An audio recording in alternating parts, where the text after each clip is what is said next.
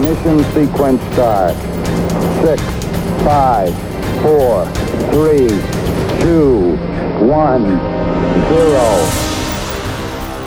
Welcome to Ignition, a radio show and podcast for the new evangelization. I'm your host, Dr. Chris Bergwald, and we want to launch your own efforts to explain the Catholic faith and to invite others to live it.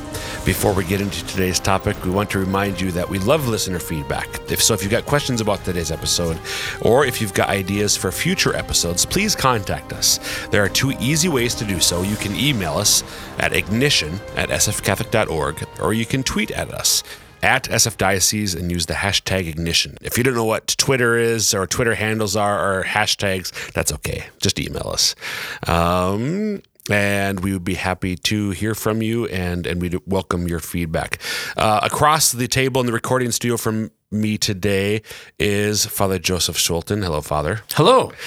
In case somebody by some chance has never listened to Ignition before, recent episodes at least, would you mind introducing yourself a bit to our audience? Absolutely, yeah. I'm Father Joseph Schulten. I'm a priest for our diocese, the best diocese of Sioux Falls, South Dakota. I've been a priest for a year and some months. I serve at St. Lambert Parish and O'Gorman Catholic High School. From Sioux Falls originally? Indeed. Studied where for seminary? I studied 4 years in St. Paul and then 4 years in Rome. And where in Rome? We have a thing. Father and I have a thing. Listeners. I'm trying to produce content here. Father wants to get on. I like the Father. I studied with the Jesuits at the Gregorian University, which numbers among its alumni notable blesseds and saints throughout the centuries. Wow. I know what you're doing there. I'm going to let it go. My name is Dr. Chris Bergwald. I'm the Director of Adult Discipleship and Evangelization with the Diocese of Sioux Falls. I attended the Angelicum in Rome for my graduate studies, which counts among its alum St. John Paul II of fond memory. I was going to say Poland, in case you didn't remember. I can tell he's very dear to your heart, fellow alumnus. He is indeed. We love you, St. John Paul II. So I know, Father, that you have a distaste for the inane banter that often begins Ignition. So we will skip past. Oh, just bypassing the banter. Just bypass the banter. There it goes. Bye-bye. Bye. And we're going to move straight on to our content. We're definitely not Catholic stuff you should know. Sorry. We don't have time. I like Catholic stuff you should know. I know. But Lots of people do. You know. Because we're on the radio too, though, right? We got to respect our listeners' freedom and the programmer's desire for a scheduled show. You're driving. You've just taken your exit. You're wondering if they're going to ever start talking about things by the time you get to work. We understand. We're not that way. Usually, sometimes.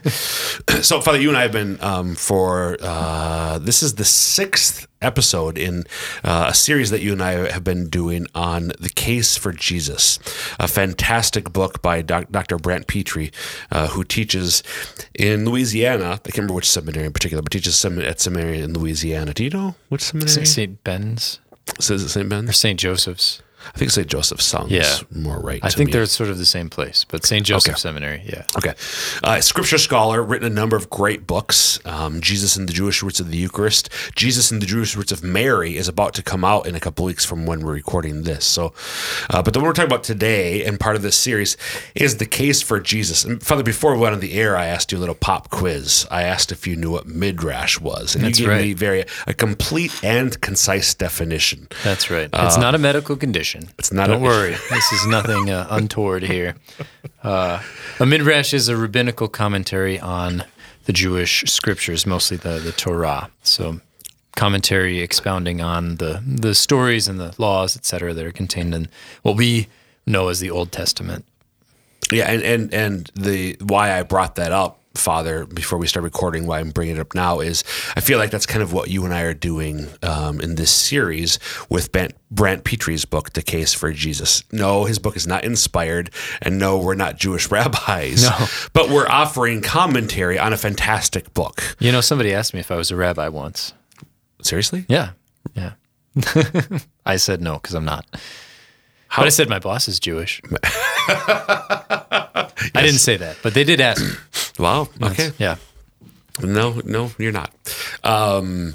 So we're offering sort of a commentary on this book and riffing off of it, much as Jewish midrash would. I don't think they said they riffed on sacred scripture, but that's basically what they would do. So, and the reason this is in my head because I'm reading a book by Dr. Peter Kraft, in which he is.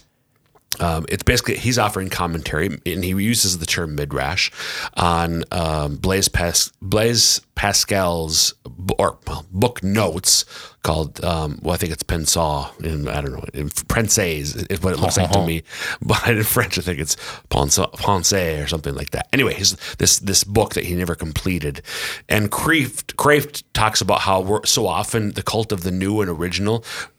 Sometimes it's just good to comment on the greats, and I feel like that's what you and I are doing in this series. Hey, so briefly, in case somebody hasn't listened to the previous episodes in this series, Father, like 1 minute or less, what's this book about? Absolutely. Brent Petrie wrote this book in order to answer a fundamental question. Did Jesus claim to be God? Did Jesus of Nazareth, a man whom we know from various historical sources, lived in the first century in Palestine, did he claim to be God through his words, through his actions? That's disputed because in modernity we see different scholarship that tries to demonstrate that the Gospels are not historical documents and can't be relied on. Not just that they're false, but that they're not even intending to present what they say as actual history, as historical fact. And so this book is aimed at showing how the Gospels are historically reliable documents. They're intended as ancient biography and were understood as such for the earliest centuries of Christianity. Okay. So it's to buttress the traditional Christian claims about Jesus, but relatedly, very closely related about the Gospels as well. Yeah. Okay. Yeah. Okay. So we've made our way through the first 7 chapters. Is it possible? Well, I don't care if it's possible or not. I want you to do it. Would it be possible just to briefly summarize what we've covered in previous episodes, Father, through the first 7 chapters? Absolutely. Yeah, we've raised that question. We sort of presented the case and where things stand now, and how a lot of scholarship sees or has tried to see the Gospels as myth or folklore, something along those lines, presenting alternative models to the Gospels than history, and shown how those fall short and how the Gospels fit the model of ancient biographies. We have gone through each of the 4 gospel writers and showed their connection to Jesus, 2 of them being his apostles, Matthew and John, and 2 of them being men closely associated with the apostles.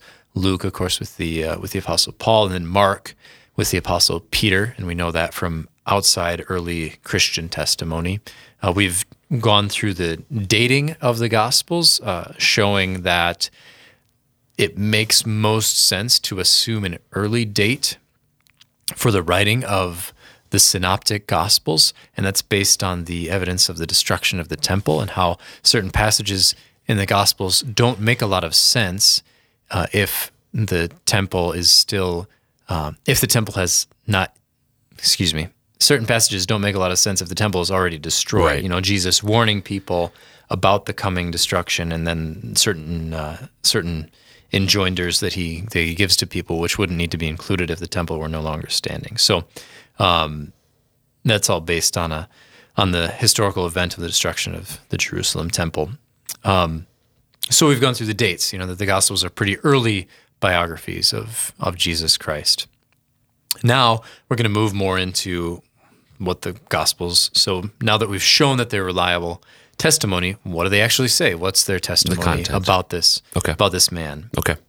So let's dive in there. What's this? I think we're in chapter 8 in the book now. What's this chapter about? Want to get us into the content here? Absolutely, yeah. Chapter 8 is called Jesus and the Jewish Messiah, which is kind of an interesting title, because Jesus we all believe, is the Jewish Messiah. So it's not like he's sort of paralleling these two. Yep. Here's Jesus and here's the Jewish Messiah. No, Jesus, the person, the man, is the fulfillment of this office of Messiah, the Mashiach, I think. I don't know. Right. I think you're right. As long as you got to get that like Mashiach, there, yeah. So the Mashiach, that's Jesus. And at this point, Catholic Stuff You Should Know is just deriding us because they actually have Hebrew scholars and stuff. But that's okay. If you listen to our podcast, Father Mike, it's et al. We love you guys. So Jesus and the Jewish Messiah. And so what we want to look at is who is the Messiah, or what is the Messiah? What does that mean? Where does it come from? What do people expect in a Messiah? And then how does Jesus fulfill that? How does Jesus present himself as this Messiah? Okay. Right. So it's important to note as we start off that that the word Messiah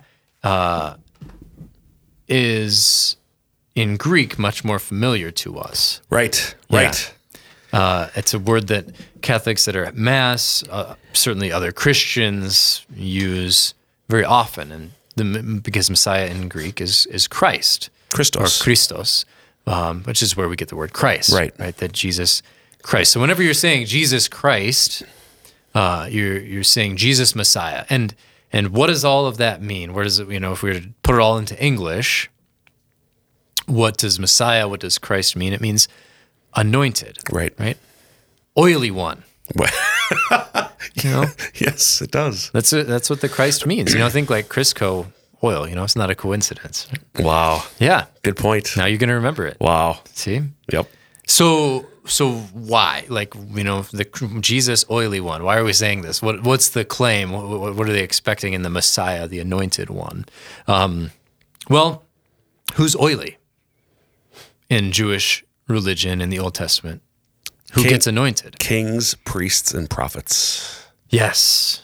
Yeah, there's evidence of all of those different figures at different points in the Old Testament being anointed, right? So this was a religious ceremony, a spiritual ceremony showing God's election, God choosing an individual, and that's signified by that person being anointed. They get a bunch of oil dumped on their head, right? Yep. It's how it worked. And so the Christ is in the general sense, a Christ is a Messiah, is one that's anointed. But the Jewish people at the time of Jesus are expecting a very specific anointed one, a very specific Messiah. And that's an essential claim of the early Christians, of early Christian preaching. In Acts 4, Peter and John, two of Jesus' followers, explain that they're preaching, and I'll just read through it. They're quoting Psalm 2, which was seen as this messianic psalm, a psalm predicting the coming of a new anointed one, a new Messiah. And they say, "For truly in this city," here in Jerusalem, "there were gathered together against your holy servant Jesus, whom you anointed, both Herod and Pontius Pilate, with the Gentiles and the people of Israel." So they identify God's holy servant Jesus with the anointed one, that is the Christ, foretold in the second psalm. And then when earlier in Jesus' own lifetime, he's starting to gather a following, and two of the disciples of John the Baptist leave John the Baptist to follow Jesus, and one of those is Andrew. Mm-hmm. Of course, and Andrew famously goes to get his brother Peter, and what does he tell him about this man that he's met? He says, "We have found the Messiah." Right, the anointed one. So clearly there's this expectation, this longing, among the people of Israel, and when they meet Jesus, certain people recognize the fulfillment in him. Right. When the angels appear to the shepherds, "To you is born in this day in the city of David a Savior who is the Messiah, the Lord, Christ the Lord." And I think I just want to interject there. I think it's important to connect two dots right there in that example. Today he was born this day in the city of David, a Savior who is Christ the Lord. So David, I think, probably is one of the great, if not the greatest, one of the greatest examples of an anointed one in the Old Testament. Absolutely, yeah. And you're probably familiar with the scene from the first book of Kings in which David... Samuel. Samuel, in which David is anointed. Prophet Samuel is sent to the house of Jesse, and then one by one Jesse brings him his sons, and Jesse says, nope, not him, not him, not him, not him. And then finally, well, there's one more. There's kind of the runt. He's out tending the sheep, and he says, bring him. And then the Lord reveals that he's the one that Samuel, the prophet, is to anoint as the next king of Israel. And of course, David becomes the greatest king Israel has ever known. Right. And so the Messiah, that's the essential thing to recognize about this Messiah that they're expecting at the time of Jesus. They're expecting a ruler like David. They're expecting a great king that God himself will choose and give to them. Yep. So that's who we're looking for. That's who they're expecting, and that's the Jewish claim, the Christian claim rather, that Jesus is fulfilling it. But why don't we talk more about the expectation that's coming? So we just talked about that now with David. Earlier, we mentioned how it's priests, prophets, and kings who are all the ones who are old examples of people who are anointed in the Old Testament.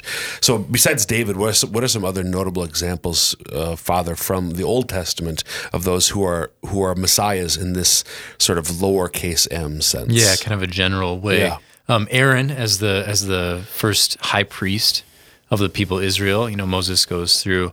I think it's in Exodus and Leviticus. It's recorded how Aaron is to be anointed along with his sons for priestly service, right? To offer sacrifice to God, to offer right worship to God in the desert. And then that's continued later on by the priests in the temple in Jerusalem. The prophet Elisha is anointed by Elijah to succeed him as his successor in the prophetic office. So one who speaks for God. That's also a characteristic of being a Messiah, is speaking the words of God to the people. And so whether it's as a king or as a prophet or a priest, the role is sacred. Right. The role is involved with divinity. Either ruling God's people in His name, following His commands, or speaking His words, His rebukes or His consolations to His people, or offering sacrifice to Him, offering Him right worship and praise on behalf of the people. That's the functions of the Messiah. So, why were Jewish people expecting a new Messiah? Where does this all come from? That's kind of an important question. We have this sense of expectation, but where, who's telling them there's another Messiah coming? What's going on there? Right. And I think that's important because it's a question that seems pretty obvious, but isn't raised very often. Right. You hear a lot that, Jews at the time of Jesus in the first century were expecting a Messiah and all of that. And clearly there was a lot of fervor around Jesus for those who thought he was the Messiah. But why were they looking for one in the first place? Do you have any thoughts about that? I have no idea. Great. Well, Brant Petrie comes to the rescue with his adroit scripture scholarship. Yes, indeed. And really draws out the messianic prophecies. Okay. There are a number of messianic prophecies. He focuses on a few from Daniel that concern the when of his arrival. Before we get to that, though, just a brief word about where people were expecting this new Messiah to come from. Okay. Yep. Right. Because remember, when Jesus is born, who shows up unexpectedly? Shepherds show up. Yes. So the angels had appeared to the shepherds in the field. Today's born in the city of David. Christ the Lord. The Magi. They're kind of like, okay, this is a local Jewish block party, but is it the Magi that you're thinking of? Yeah, the Magi. Commonly known as the wise men or the three kings, but Scripture calls them the Magi, which was this sort of educated class, but also connected with astrology, astronomy, and Persia. The Magi arrive and they ask, "Where is he who has been born King of the Jews? For we have seen his star in the east and have come to worship him." That's Luke 2:2. So they don't say Messiah or Christ. They don't have that terminology. They don't have the terminology of the Anointed One in their tradition. But there is something that's pointing them to Israel, to the Jewish people, right? Something that indicates to them that there's a great ruler that's just been born. And Herod, of Jewish background himself, Herod understands them as referring to the Messiah, right? So he has this understanding that there's going to be a new ruler, a new son of David, a new anointed one who speaks for God, rules the people on behalf of God. And so he gets together the scribes, the educated class of Jerusalem, and what does he ask them? To ascertain where the Messiah was to be born, right? Where the Christ is to be born. So clearly, Herod understands this is about the Messiah. And they tell him, Bethlehem, right? Everybody knows that. The Messiah is going to be born in Bethlehem. Okay. And they're quoting there Micah 5:2. It's Old Testament prophet. Old Testament prophecy, right. So what we're seeing here is an example of how, Jesus' birth is the fulfillment of what we find in the Old Testament. Do you have exactly? Yeah. The full text is, "But you, O Bethlehem Ephrathah, who are little to be among the clans of Judah, from you shall come forth for me one who is to be ruler in Israel, whose origin is from of old, from ancient days." And it goes on, and more in this passage refers to Jesus as well. But this is the passage that comes to mind from this prophet, the late prophet Micah, about the coming ruler of Israel. And so it's known at the time that the Messiah is going to come from Bethlehem. And this was a common belief. It was understood. It actually became a difficulty for some as Jesus grows up and begins his public ministry, because they assumed he hadn't been born in Bethlehem. He had been born in Nazareth. Right. That was the assumption. I'm from Sioux Falls. I was born in Sioux Falls. I grew up here and everything. But it's kind of like if I'd actually been born in Milwaukee or something, and my parents moved here when I was 2. Right. Right. If nobody knew, and you didn't, if you'd known me since I was a toddler, then you would just assume that I was born in the place where I grew up, which wasn't the case for Jesus. But as evidence of that, in John 7, Jesus is in Jerusalem at the Feast of Tabernacles. On the last day, he stands up, invites anyone who thirsts to come to him and drink. And then John tells us, when they heard these words, some of the people said, "This is really the prophet." Others said, "This is the Christ," right? So people are believing, hearing Jesus and recognizing, oh, this is the Messiah. But some said, it goes on to say, but some said, "Is the Christ to come from Galilee? Right. Has not the scripture said that the Christ is descended from David and comes from Bethlehem, the village where David was?" Right? So John reports this objection some people had that, Jesus couldn't be the Messiah. So all that to say, it's really clear that they expected a ruler to come from Bethlehem. Right.